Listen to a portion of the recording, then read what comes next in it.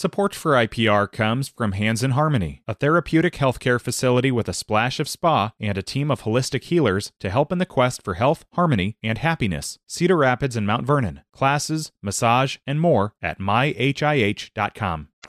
It's River to River from Iowa Public Radio News. I'm Ben Kiefer, back from about a week of vacation. Glad to be with you live again today over the noon hour.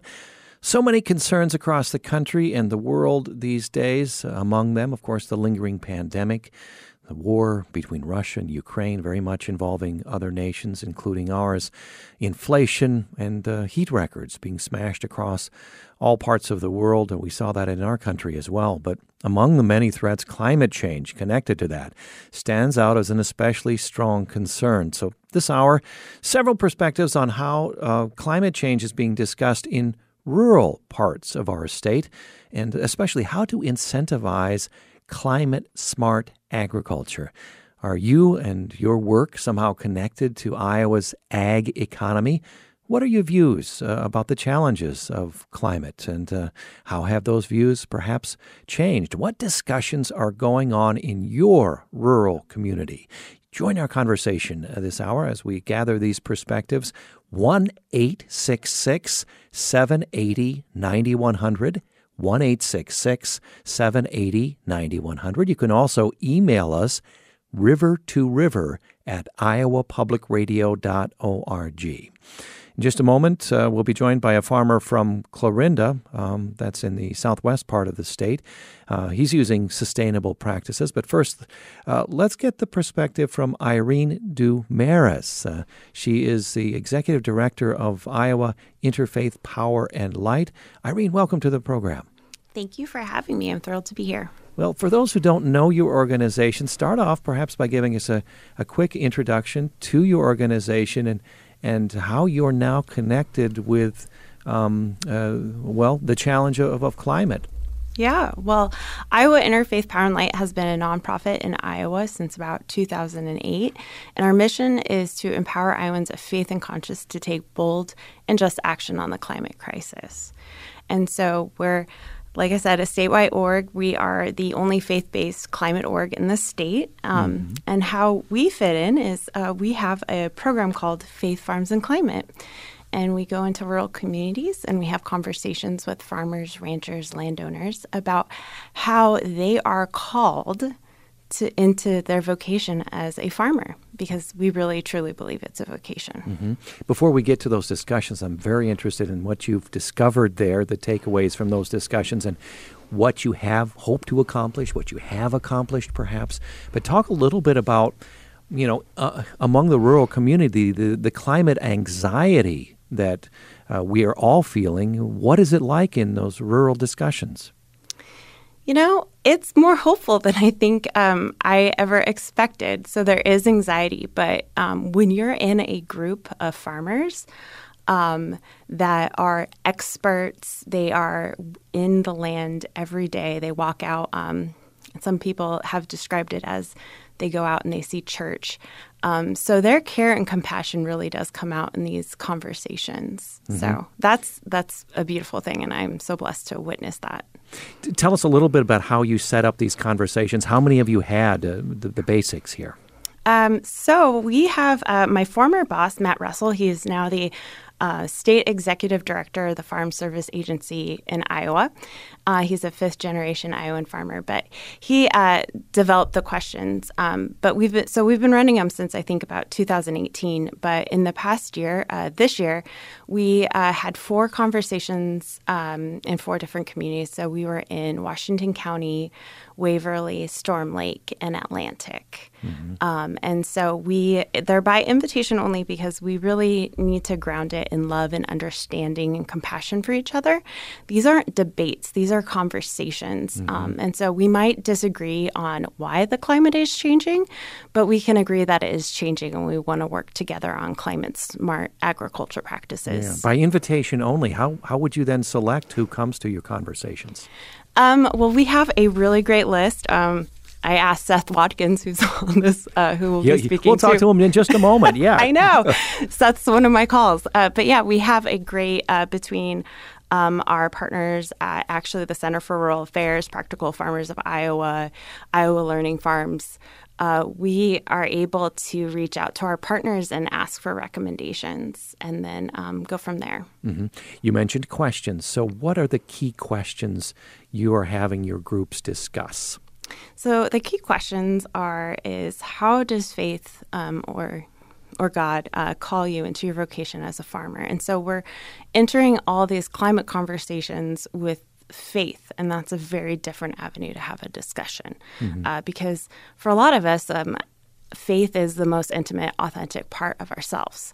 And so to invite someone into that conversation through that venue is very powerful. And then we ask, how does God or your faith call you into taking climate action? And then we go into, well, so what's holding you back and how can we move forward? Yeah. Mm-hmm. Well, what have you been getting for answers? This is fascinating. I suppose a wide range of answers. Yeah, I mean, there's the political climate. There's just trying to figure out the best practices and get them implemented on a farm. I don't have a farming background. I like to call myself a recovering coastal elite. And so, we hear wisdom from the people who are working the land, and we just want to iterate what they're saying. But the biggest thing we learn is, farmers are natural innovators and problem solvers, and we know that they have the solutions to the climate crisis. Yeah. And so trying to figure out how to advocate for, to pay for eco-based services and to make sure that we are setting everybody up for success on this. Okay, let's invite Seth Watkins into our conversation this half hour. Seth is a farmer from southwest Iowa, the community of Clarinda. He uses sustainable practices. Seth, welcome to the program.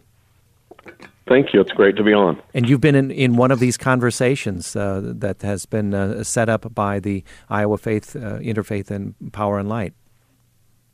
Yeah, I have. I mean, honestly, it was probably the first time I've been in a church in about 7 or 8 years, and I found it somewhat inspiring. Mm-hmm. So tell us a little bit, first of all, about your farm. You have quite a bit of history, family history, connected with your farm, so we get acquainted with your operation there in southwest Iowa. Yeah, the farm I'm on was founded by my great-grandfather in 1848. My grandfather married my grandmother, who's Jessie Field Shambaugh, who a lot of people credit as a founder of 4-H.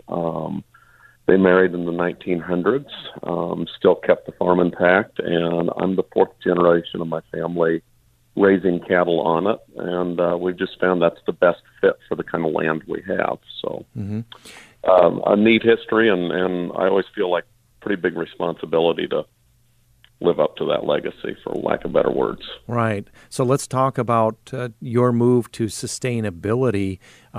When did it first become a concern of yours, Seth? Sustainability, climate smart practices? I think for me, there was always a lesson. I think like all farmers, we always have the lesson of caring for our land and doing our best. But mine happened in 1998. We'd gone through a horrible blizzard, and I'd gotten the cattle through and we made it out. But when I came out on the other side, I said, I'm done fighting Mother Nature, and I want to see what happens if I work with her.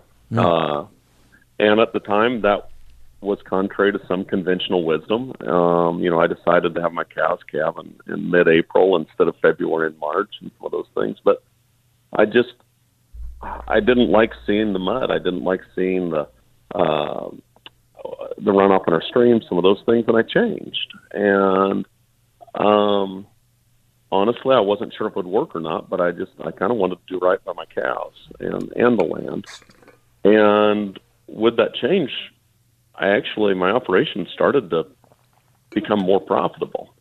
And to be honest, I really couldn't figure out why right away, but what it really had to do was a lot of the practices I'd implemented were starting to reduce my reliance on fossil fuel, whether it was through chemicals or fertilizer or bigger equipment and some of those things. And basically, I was turning back to nature for some solutions to problems. And tell us about tell us about some of those specific practices. I'm sure there's quite a number of farming ears perked up right now. What did you discover when that actually turns a profit? Well, I think one of them is, for me as a livestock farmer, the first is understanding the impact of stress on our livestock and understanding that, when you allow an animal to express its natural instincts, their stress levels go down. So, for example, my cows being able to calve on a warm spring green pasture versus, say, a cold, muddy lot, she's not stressed out and she feels better, and you see that animal health go up. Another practice that we brought in early on was we started interseeding clover in our pastures instead of buying fertilizer. And, nature loves diversity.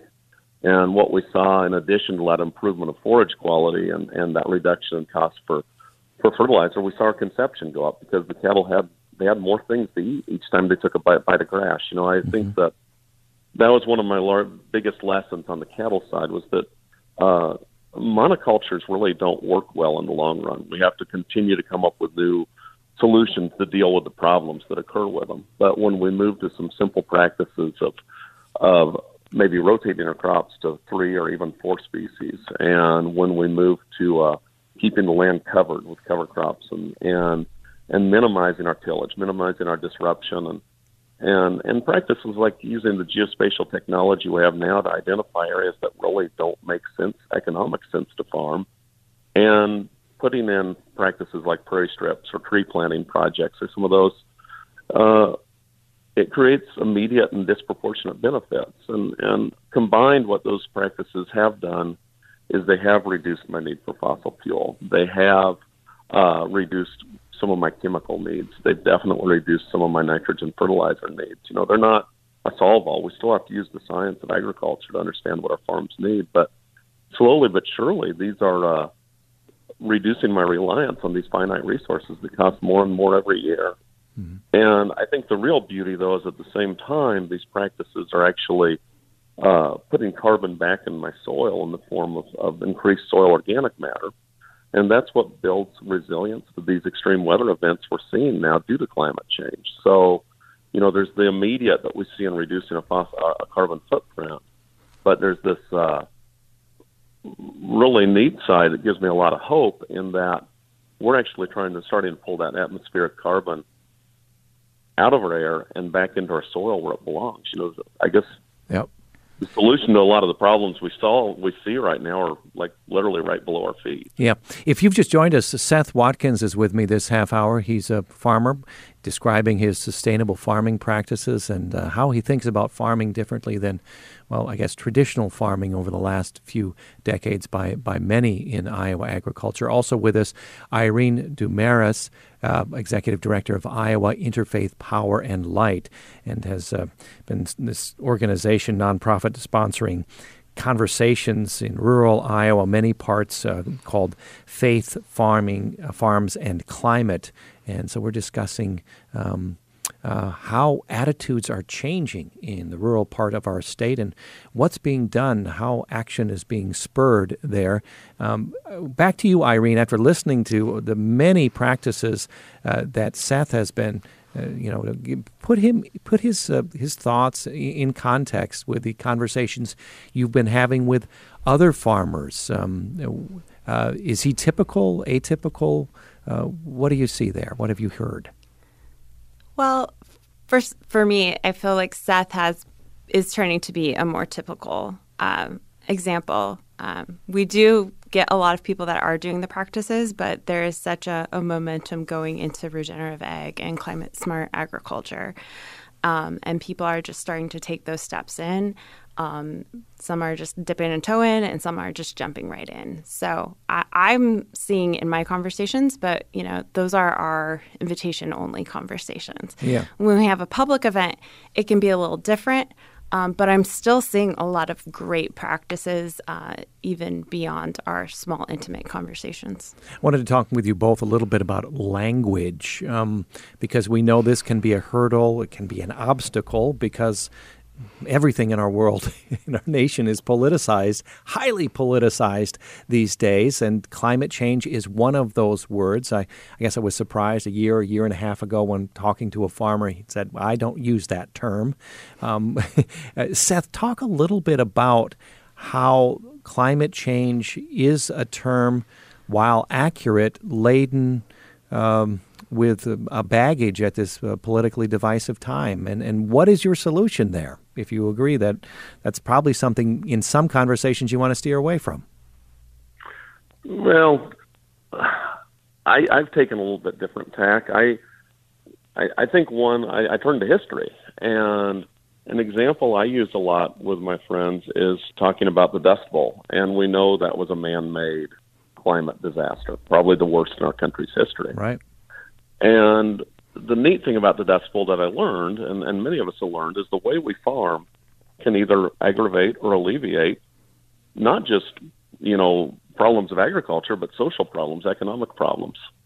And when farmers were able to work with the USDA, when the USDA got us the skills and the funding we needed to apply the practices we needed to our land and understand some of the things we're also doing, it's easy to get caught up and do things a certain way because that's what everyone else is doing. But with that help and that support, farmers played a key role in leading us out of the Dust Bowl. Right. And I think what we see today, in my opinion, climate change is the moonshot of our generation. And what we're seeing today is farmers are understanding that. I think the Climate Smart Commodities Act and parts of the Inflation Reduction Act are there because our elected officials listen to farmers, and they're seeing the things we need. So agriculture is always a public-private partnership, and I don't mind saying the word climate change around my friends, to be honest. I mean, Yep. I'm still their neighbor, and I still help them, and sometimes they might not like the feeling that maybe we caused something. I think that can, no one wants to feel like they did something wrong. But I'm more focused on the fact that as farmers, we can be a big part of the solution. And we're the only industry that can sequester carbon and actually have it be beneficial to us. Irene, talk about that, how to address what language we use as far as you're concerned in these discussions.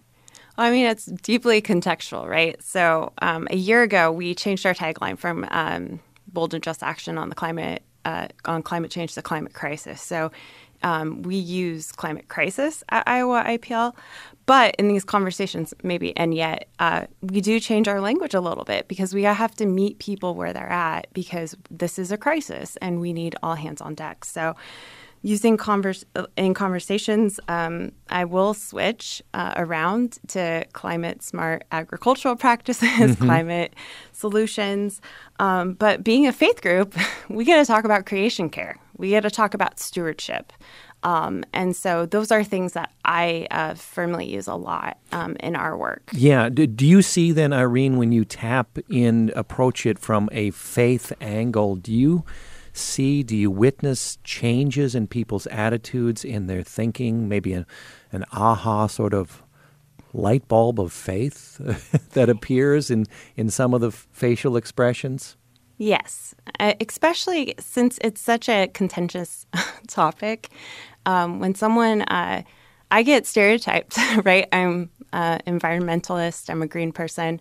So a lot of people assume that I will fight or not meet them where they're at. So when I'm leading something and realize that there's friction with that language, and that's a hindrance, that's a stumbling block, changing the language and meeting them where they're at, there is a connection there. There is I'm being seen, and they're more open to the conversation and they participate more fully. And that's what is vital right now. Irene and Seth, we have about 5 more minutes, less than 5 minutes. I want to ask you both, starting with you, Seth, what are the main obstacles you can identify as a practicing farmer practicing sustainable approaches to agriculture? What are the main obstacles in the way of adoption of more climate-smart ag practices by more farmers? Directly on the ground, and I think it has to do a little bit with infrastructure and being able to market new crops. So, I mentioned the need to move to multi-species crop rotations. That's going to involve Iowa doing things to handle cereal grains, doing things to handle oil seeds, so community presses or community mills where we can start to add value to those crops. We're really good at adding value to our corn, soy, swine, beef, poultry. To diversify, we've got to have the markets and the access. And the other is an infrastructure issue, and I really see it, especially in southern Iowa, is, the Butts era of agriculture, get big or get out, destroyed a lot of the infrastructure for livestock. So we've lost a lot of exterior fences, a lot of ponds.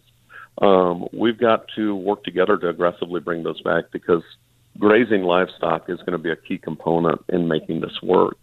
And, we've got to bring those opportunities back for our young people, bring some cattle back to the land, bring some, or I should say ruminants, might be sheep, might be goats, who knows. But we've got to get livestock back on the land as part of our rotation in making this work. So really it's infrastructure and ways to market new crops within our state. Mm-hmm. Irene, your words on the obstacles to be overcome here. I think it's the the polarization of the topic is one of the things that I run in a lot. We are also working with rural faith leaders who are, I don't want to say afraid or scared, but there's something to be said about preaching about creation and being out there and bridging those gaps. And so trying to resource everyone in rural communities, from our clergy to our farmers, to be equipped to have these difficult conversations or to meet people where they're at. So one of the things of bridging that gap, and that's something that I'm very passionate about, is getting people back onto the land. We did field days where we got congregations to go out and see regenerative ag practices in Waverly, in Webb, Iowa. So just north of Storm Lake, we got a group of ELCA clergy out on a field to have conversations about faith, farms, and climate, and, giving sermon illustrations. So we're just really invested in helping bridge that gap between what's going on in the fields and what's going on in the faith communities. Mm-hmm. A very, very interesting approach. Seth, we have a few more seconds. Let me ask you, as a farmer with sustainable practices, how hopeful are you, having farmed for decades and gone through the changes that you've seen? Oh, I think we can get this done. Regardless of where someone is on the, their feelings or polarization or some of that, these practices work, and they really do improve our bottom line, and they really make our farms more resilient. So I'm seeing, especially the younger farmers, coming in, more and more people trying to figure this out every day. And when we bring farmers together, one of the first things they say is they want to see more diversity on our landscape. So we're going to get this done. Okay. I believe. I love that hopeful note to end this segment of our program. Seth Watkins, a farmer in southwest Iowa. Irene Dumaris, Executive Director of Iowa Interfaith Power and Light. Irene and Seth, thank you so much for your thoughts on this. Thank you. Thank you. When we come back, we'll have two other perspectives on how climate change is being discussed in rural Iowa, how to incentivize climate-smart agriculture. Join our conversation, 1-866-780-9100. Support for IPR comes from Hands in Harmony, a therapeutic healthcare facility with a splash of spa and a team of holistic healers to help in the quest for health, harmony, and happiness. Cedar Rapids and Mount Vernon. Classes, massage, and more at myhih.com. Can we heal the environment? In Kansas, we're working on it. Up From Dust is a podcast about how humans reshaped the world to fit urban landscapes and agricultural needs. We'll meet the people who are rolling up their sleeves to find more sustainable ways forward. Listen to Up From Dust from KCUR, part of the NPR network. We're back with more of River to River from Iowa Public Radio News. I'm Ben Kiefer. This hour, several perspectives on how climate challenges are being discussed in rural Iowa. How to incentivize climate-smart agricultural practices? In just a moment, we'll have Liz Garst join us. Now, there's a big name in agriculture and conservation here in Iowa, the Garst family. Liz Garst joining us in just a moment. Let's talk, first of all, with Jonathan Hiladik. He's the policy director at the Center for Rural Affairs. Jonathan, welcome to our program. Hey, thank you for having me on today. You have a farming background as well. Before we get to focus on your center, tell us a little bit about that background, your grounding in the soil, so to speak. You're a cattle farmer. That's right. I grew up on a sixth-generation farm here in far eastern Nebraska and still do standard corn and soy. And then up here, about an hour northeast, I do livestock. So a lot of cattle, a lot of pigs, too many pigs, but keeps me busy. All right. So your Center for Rural Affairs, you're policy director there. I looked on your website under the About section just to comment. You say, we are unapologetically rural. We stand up for the small family farmer and rancher, new business owner in rural communities. Tell us a little bit more about your nonprofit and its mission. Well, that's right. What we want to be absolutely sure we do is stand up for the rural residents, rural community members that don't have a voice. They don't have a special interest. They don't have a big lobby behind them. But we work on identifying shortfalls in policy and advancing policy outcomes that are going to make their life a little bit better. We're authentically rural. We talked a little bit about my background, and I can say for the vast majority of our staff, they live on a farm or they live in a small town. So we're really walking the walk as well as talking the talk. And I think that's important when we have conversations like the one we're about to have today. Yeah. Tell us, how do you approach at the Center for Rural Affairs attitudes towards climate change, how to change those attitudes, raise awareness, incentivize better practices on our farms? Well, I think first and foremost, you want to remember that farmers are businessmen or businesswomen. You know, these are small businesses for the most part. So when you talk about what can be done to address climate change, it's important to understand that we need to recognize the economic reality they're facing. We need to recognize the markets that are available to them. We need to recognize the policy or regulatory framework that's in front of them. And so kind of within this reality, within these constraints, what can we do then to make things a little bit better? What can we do then to move the needle? And so at the center, we spend a lot of our time on the policy side. What can we do at the state or the federal level to make sure the policy framework is in place to make this possible? And I think it's something we can't lose sight of. Mm-hmm. So give us an example of what you mean by the policy that you're focused on and how that connects with farmers in their fields. Well, a really good example would be the Growing Climate Solutions Act at the federal level. You know, this is a bipartisan piece of legislation that passed the Senate in resounding numbers, and it has quite a bit of support in the House. And what's important here is it provides a regulatory framework for carbon markets. It's an exciting time to be in agriculture, and there are new markets springing up every day, and there's new technology springing up every day.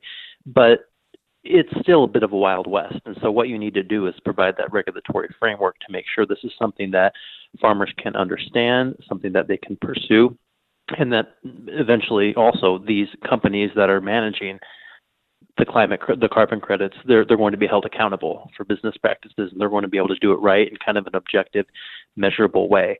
The Farm Bill's coming up. The 2023 Farm Bill is right around the corner. We're working with Senator John Thune and Representative Cindy Axne and even Representative Feenstra on some ideas that could be marker bills to have in that farm bill that are going to, understand the role of climate change and just provide some certainty, and then if we can provide some incentives so farmers know what they're getting into and they know what tools are going to be available to them. Mm-hmm. In terms of policy directions, possible new policy, where is the consensus for the majority of farmers these days? And then point to the disagreements. Where is the agreement? Where are the disagreements? Well, honestly, I think a lot of it's about framing. So we understand that climate is changing. We understand that weather patterns are a lot different. We understand that we're seeing some new and potentially very concerning trends. And as a farmer, that impacts my bottom line. That makes me think differently about the crops I'm going to grow and how I'm going to grow them. And so when we approach this problem from that lens, the range of solutions is wide and broad. But if we approach this problem from the lens of the climate is changing, we need to change farming practices in order to prevent the climate from changing or to maybe mitigate the worst impacts, that conversation is a little bit different, right? And so I think it's important for us to be practical and for us to be pragmatic and to come at it from from a standpoint that doesn't alienate anybody, that doesn't get into a conversation about ideals or anything along those lines, but just, practically solves a problem that's right in front of us. And I think when we talk in those terms, we can make a lot of progress. Yeah. I don't know if you heard our last half hour, but I was intrigued by a comment from a farmer in southwest Iowa when he said what he's found effective is to talk to farmers using the example of the Dust Bowl era in the 1930s when, many areas were over-farmed. And way up here in the north, in Iowa, even further north, we had, dust from Oklahoma and Texas. We had, and that, so the impact that farming in that way had, and the government came in and eventually solved that, and we understood, better ways to have sustainable farming. Do you think that's a direction that helps out with these discussions? Well, I think there are some parallels. I think that, when you look at the Dust Bowl, farmers learned a lot of lessons, and then policymakers learned a lot of lessons too. And so I don't think that this would work as I know this isn't what you or your guest was proposing, but I don't think we need to trick anybody into doing this or come up with a scare tactic. I think we just need to look at what the actual trends are, and then farmers have every incentive in the world to adapt, and the markets have every incentive in the world to adapt, and then policymakers need to get their act together, and they need to make sure that the farmers and the markets can adapt. And I think as we deal with this again as a reality, and that says nothing of the technology on the horizon. Even over the past 10, 15 years, the technology in agriculture has been stunning. The hybrids now that can adapt a little bit better, maybe be a little bit more drought resistant than before, are really impressive. And it just seems that these keep rolling out all the time. And so I think that what you are seeing is an industry recognizing and changing a little bit, and I think it's going to be exciting to see where this goes in the future. Yeah. You represent your organization, the Center for Rural Affairs, is really focused on small family farming, ranchers, rural communities. We had the phrase used in the last half hour, go big or get out. How much of a problem is that we have such large-scale farming here, and do you have to use different approaches and policies when we're talking about very large-scale farming? Yeah, I think that's a good question. And honestly, I think one thing that I hope we see, and I hope we continue to see, is new markets for smaller, more diversified farms. Even already, you're seeing local elevators or maybe regional cooperatives provide incentives for when you want to bring in your small grains or bring in your non-GMO corn or non-GMO soybeans in a way that they probably weren't doing 3 years ago, 4 years ago, 5 years ago. And so you can kind of see the market begin to reward different types of farming. And also when you talk about the growing focus on good, fresh, local food, I know that's helping so many farmers that live kind of within an hour of maybe a metropolitan area or even just a larger city. And so it is disappointing that scale is rewarded in agriculture so much, but I think it's important to recognize that's true of almost any industry in the United States. And so I think our job as farmers is to look at where's that market inefficiency? What can we identify and pursue, because we think that's going to be an angle that's really going to make us some money and able to keep that farm in our family, because at the end of the day, that's what we're all looking for. Okay, several perspectives on incentivizing climate-smart agriculture here in the state. Jonathan Hladick is the Policy Director for the Center for Rural Affairs. Jonathan, thank you so much. Absolutely. Thank you. Let's check in with a couple of callers we have this hour before we move on to our final guest. Danielle is with us. Hi, Danielle. Are you there? Hello, Danielle. Hello. Hello, Danielle. Welcome to the program. We don't have much time. What's on your mind? Quickly, please. Yes, sustainable agriculture. A solution is phase out subsidies for corn and beans. Grow real food, not commodities. There's a few people getting very rich on these big commodities. Not many of the family farmers who exist in Iowa. I'm tired of subsidizing a system that has made my well water undrinkable. Let's grow real food. California is drying up. We've got a waiting market for good locally grown food.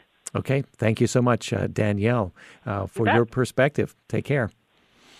And let's finish up this hour by talking with a name that all in agriculture will recognize, the the Garst family name. Liz Garst joins us for the final few minutes of our program. She's a commercial farm manager and director of some family-owned banks. She's worked at the World Bank and served as a business manager of the Garst Seed Company, an oral historian. Also, we can add mention from her resume with, tracing the roots, her family's deep roots in farming, the community in Coon Rapids. And she serves on the board of directors of the White Rock Conservancy and as an advisor to the Iowa Nature Conservancy. And if you don't know, the nonprofit White Rock Conservancy is about 1,200 acres returned to prairie thanks to that family. Also a family that has pioneered innovations of hybrid seeds and conservation practices for years. Liz Garst, welcome to the program. Thank you for having me. We have a few minutes to talk here. Where do you believe rural Iowa is now when it comes to understanding and tackling the climate challenge? I think we have a long ways to go. The climate has changed a lot lately. We're seeing heavy torrential rains that we never saw before, 7 inches in 4-hour kind of rains, which are hugely disruptive to agricultural soils. And we just had this morning a new report about the impact of rain on snow. Winter erosion is getting to be a lot worse too. And I think the main solution to harden our landscape against the changes that climate change, it's above all else cover crops. We need to protect our soils during the winter. We need to harden our landscape. I also think we're going to need a lot more terraces and waterways to protect ourselves from these heavy erosion events we're facing. Mm-hmm. What do you see as the main obstacles in facing us now in terms of having more of those in the agricultural community adopt practices that you just mentioned? I think we need to help farmers better understand what is happening to their soils. We've already lost about half the carbon that we had in our soil when we started farming it. And by the way, we've lost about half our soil. So we're already down to only a quarter of the carbon we started with in agricultural soils. And I think the main thing we have to do in order to help prevent future climate change, but also what we have to do to keep eating, is to protect the quarter of the soil, or the quarter of the carbon we started with, which we still have. We need to stop soil erosion urgently. I imagine you have lots of conversations about this. Can you give us an example of where the differences are, where people don't see eye to eye, and how we can learn from that, perhaps? Part of the problem is a short-term versus long-term perspective. For example, a lot of people spend time arguing whether cover crops pay, whether you get the $30, $40 back in higher yields or lower costs. And I personally think that cover crops do pay, but it's ignoring the bigger issue, which is we're losing our soil. And without our soil, we just don't have agriculture. So I think it's trying to get people to keep their eye on the longer-term effects of what's going on. At current soil erosion rates, a little more than 5 tons per acre on average in the state of Iowa, that's the width of a dime of soil going away, and people can't see that. So we need to keep educating farmers on this is an ongoing problem. We're losing our soil, and we need to take measures to prevent that. Okay. Let's go to a couple callers and perhaps have Liz Garst, our guest for this final portion of the program, react to what our callers are bringing to the fore. Mike is with us from Dallas County. Welcome to the program, Mike. Yeah, thank you for taking my call. I'm trying to be positive here. I'm real concerned about water quality and climate change and all sorts of things. But I was driving up in Dallas County here over in Harry Stein's area, and I saw 2 big fields of cover crops. It looked just beautiful. And I think that's the case right across the state. We don't have enough. But where you see cover crops coming up in the fall or, hanging on in the winter or in the springtime, it just looks great. to see that green on the landscape, especially if people know that we're saving soil, we're growing, a product that could be useful at times for grazing or harvesting, but also, we're putting carbon in the ground with those cover crops. Not much, but a little bit. It's a lot better than nothing. So that's the way I want to. The carbon pipeline thing bothers me. I just can't imagine them going through my land and tearing it up, or going through my woods and tearing up my neighbor's pattern tiling. I don't think they could repair it. So I've got concerns there. But the positive thing is that when I see this cover crop on the ground, I really think that's the way to go. I think a lot of us can agree that really is going to work. Mike, thanks for your input from Dallas County. Liz, what do you have to say about Mike's comment? I agree. That's cover crops are great, and terraces and waterways are great too. Yeah, especially where we have hill country. And Mike raised a point that we haven't touched on this hour. We've touched on it many times during this program. The 3 carbon pipelines proposed for the state that would facilitate carbon capture and storage. It's touted by industry and some government officials as a necessary thing to transition toward clean energy. But there are many opponents seeing it as untested and dangerous. What's your view, Liz? I am opponent of the pipelines as well. I agree with the people who say we need all energy solutions. We need every source and kind of energy we've got, including ethanol. However, it's a question of where do our subsidies go? Ethanol is an old-fashioned technology. It was originally built as a transition technology.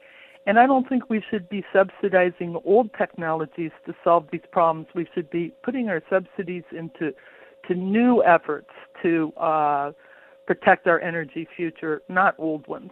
So I'm not against ethanol. I'm just against the huge subsidies that are involved in these pipelines for a technology that actually has a fairly short shelf life, in my opinion. Yeah. In this conversation, we've got a couple minutes left, Liz Garst. What else do you have in your mind in this area before we say goodbye?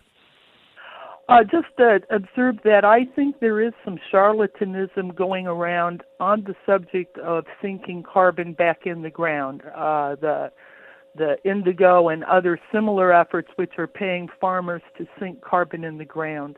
I've had a lot of trouble sinking carbon in the ground. I don't think it's that easy to do it. No-till for sure is not sufficient. Even no-till with cover crops, I suspect is not really sinking much carbon in the ground. But holding our soil structure, cover crops, et cetera, are great for the structure of the soil, helping it be more resilient and fertile and hardened against climate change.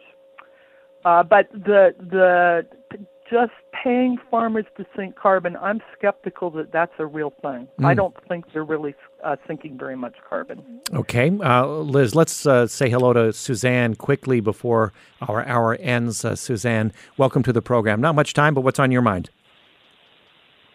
Mine was actually about that carbon sequestration. I agree with Elizabeth Garst there, and I also, people are not talking about how much they want our data, and that they're really not trading carbon, they're trading data.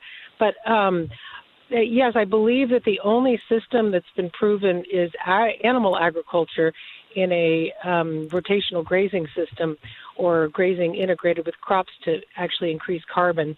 And I think there needs to be more crops that have an earlier window, like oats or wheat, so that there can be more different kinds of cover crops that get to height, et cetera. And so that we need to push the markets for those alternatives so that we don't just have corn and soybeans, because it's hard to get something planted besides winter rye and that doesn't get very tall. And so the carbon doesn't really amount to much. Okay, Suzanne, thanks for your view. We appreciate it. Liz Garst, the final word to you. Our last half hour ended on a hopeful note. Can you end us on a hopeful note, at least for this hour, in the 30 seconds we have left? There are many, many solutions in agriculture. We've got the tools to protect our soils. We've got understanding of how our soils work. we've got what we need to make a better future. It's just a matter of getting the motivation systems in place so that people adopt the new practices. And in a few words, what are those motivation systems mostly about, in your view? In my opinion, we could get a long ways if we made government subsidies contingent upon better environmental performance. Mm-hmm. But politically realistic, do you think that is? Yes, I think it's different than regulation. We did this in the 85 Farm Bill. We offered a variety of subsidies, the usual subsidies to farmers, but they had to stop losing more than 5 tons an acre. And it was a system that was enforced with meaningful technologies. There was a variety of options on how to meet the goal of reducing erosion. It wasn't regulation. Nobody required farmers to do anything, but if they wanted subsidies from the taxpayer, they had to do a little better. Okay. We could do that again. We've run out of time. Thank you so much, Liz Garst, for joining us, Commercial Farm Manager and Director of Family-Owned Banks. Liz, take care. We appreciate your view this hour. Thank you for having me. Tomorrow on the program, I'll talk with Democratic U.S. Senate candidate Mike Franken. We'll hope you'll tune in. I'm Ben Kiefer. Take care. It's River to River from Iowa Public Radio. Can we heal the environment? In Kansas, we're working on it. Up From Dust is a podcast about how humans reshaped the world to fit urban landscapes and agricultural needs. We'll meet the people who are rolling up their sleeves to find more sustainable ways forward. Listen to Up From Dust from KCUR, part of the NPR network.